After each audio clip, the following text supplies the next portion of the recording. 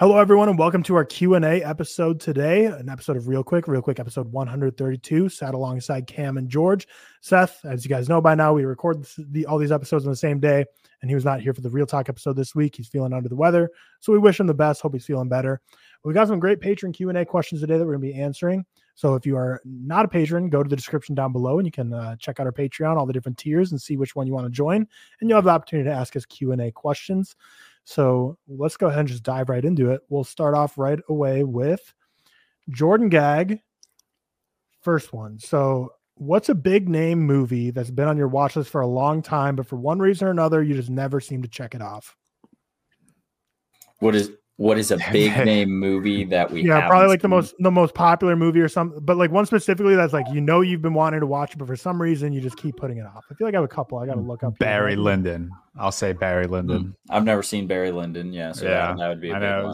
Seth's been pushing me to watch that forever.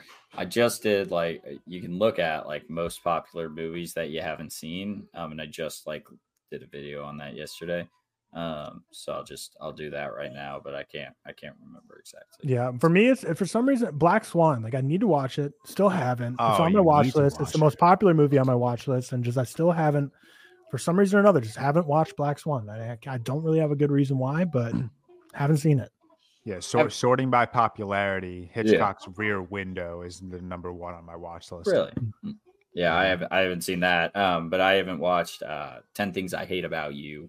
Is very, very big one. Yeah, I know. The French Dispatch is pretty high on mine. Dead Poet Society is something I mentioned in our very first episode, as I haven't seen. Still haven't gotten around to it. Maybe one day. We'll see. American Beauty, The Revenant, even though I've definitely seen The Revenant, so I take that one back. There's a bunch on here. The Exorcist, but I'll probably never watch that.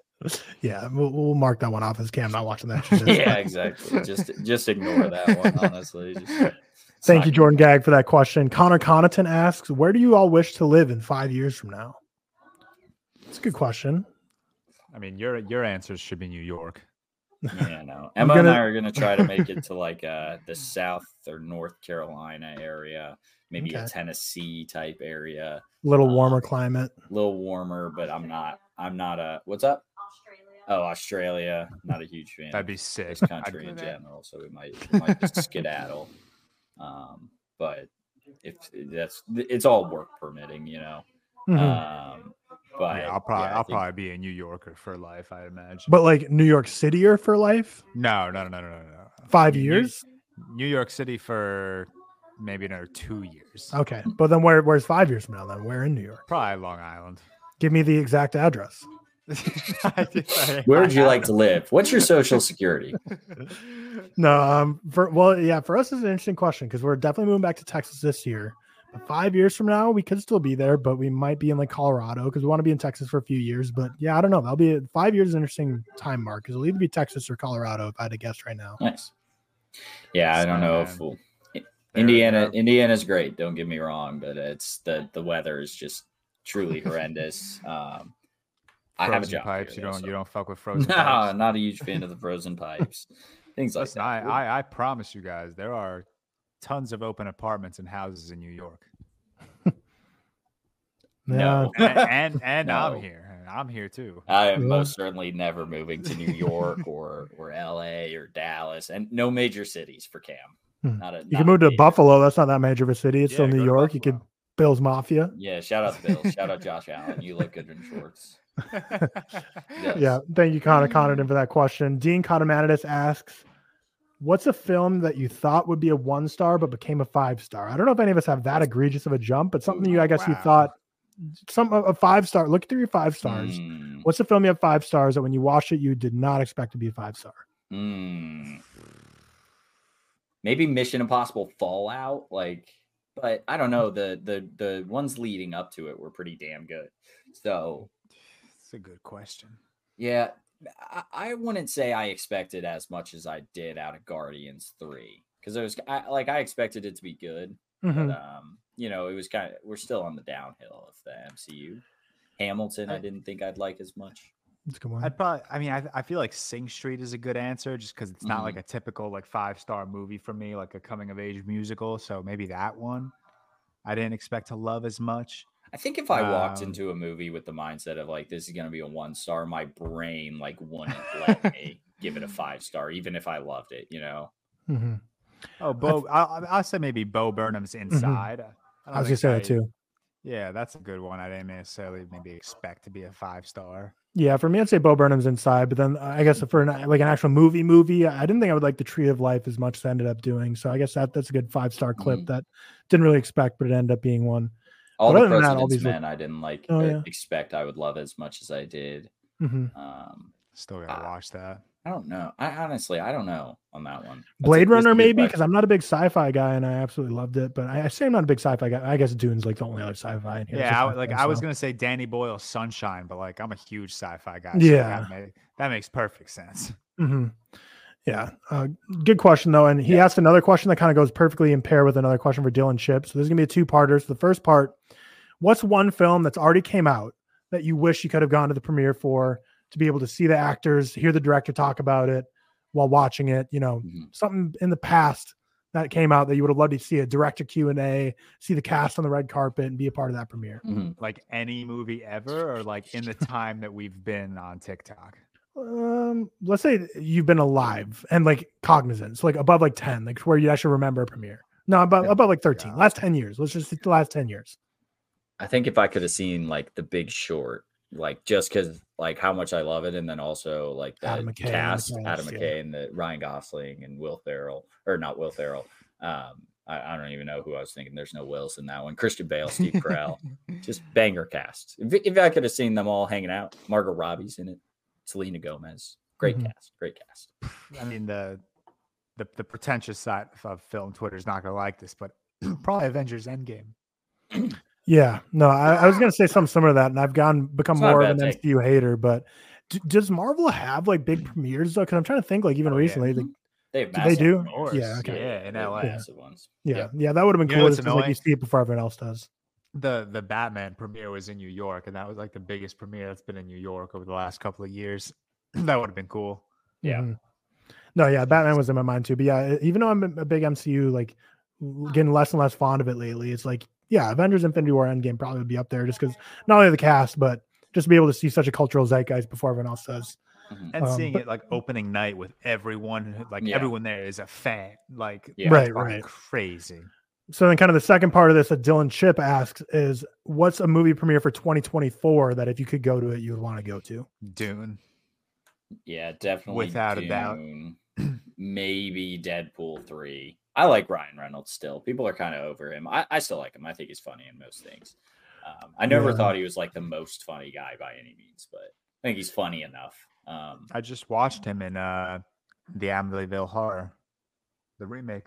Really? Sucked.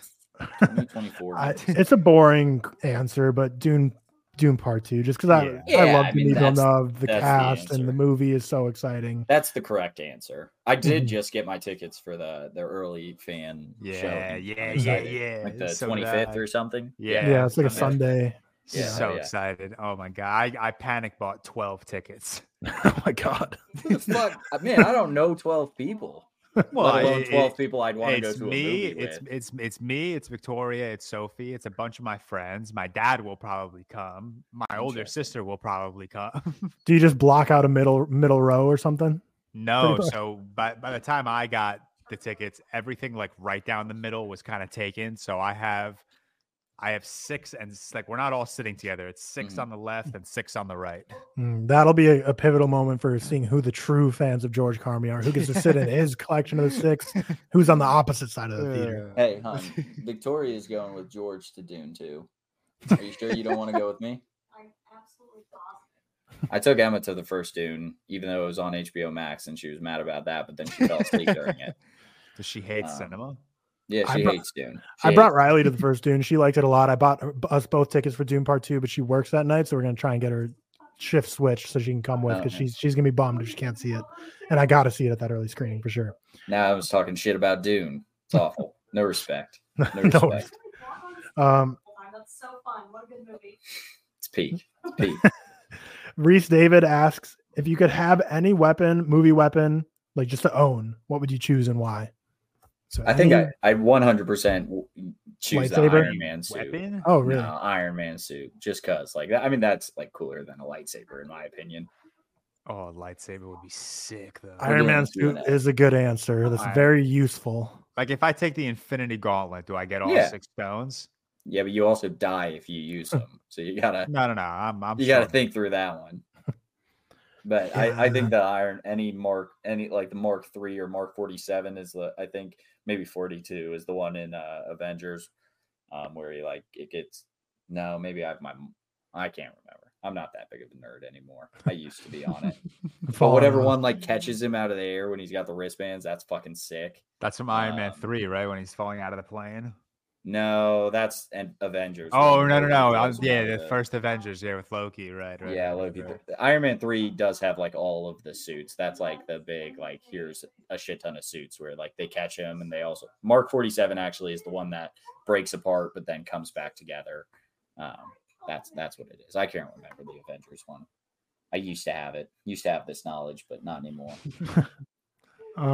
Yeah, I so feel like a lightsaber would be just sick though. It's just not practical. it's not practical. I don't know if there's a better answer for me than an Iron Man suit, just because it's so useful. Like if you're working on your like, you could just do like, think of like just doing an oil change or something. Like it's something basic in life. You could just, use the suit, just prop it up, get under your car. Like there's so much practicality in an Iron Man suit.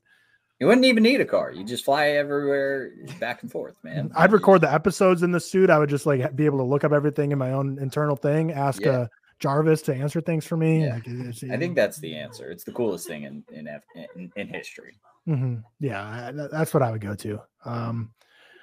Then Sean Morales asks an interesting question. Unleash the emotions. What film or films, when you finish them, just makes you want to run to your significant other?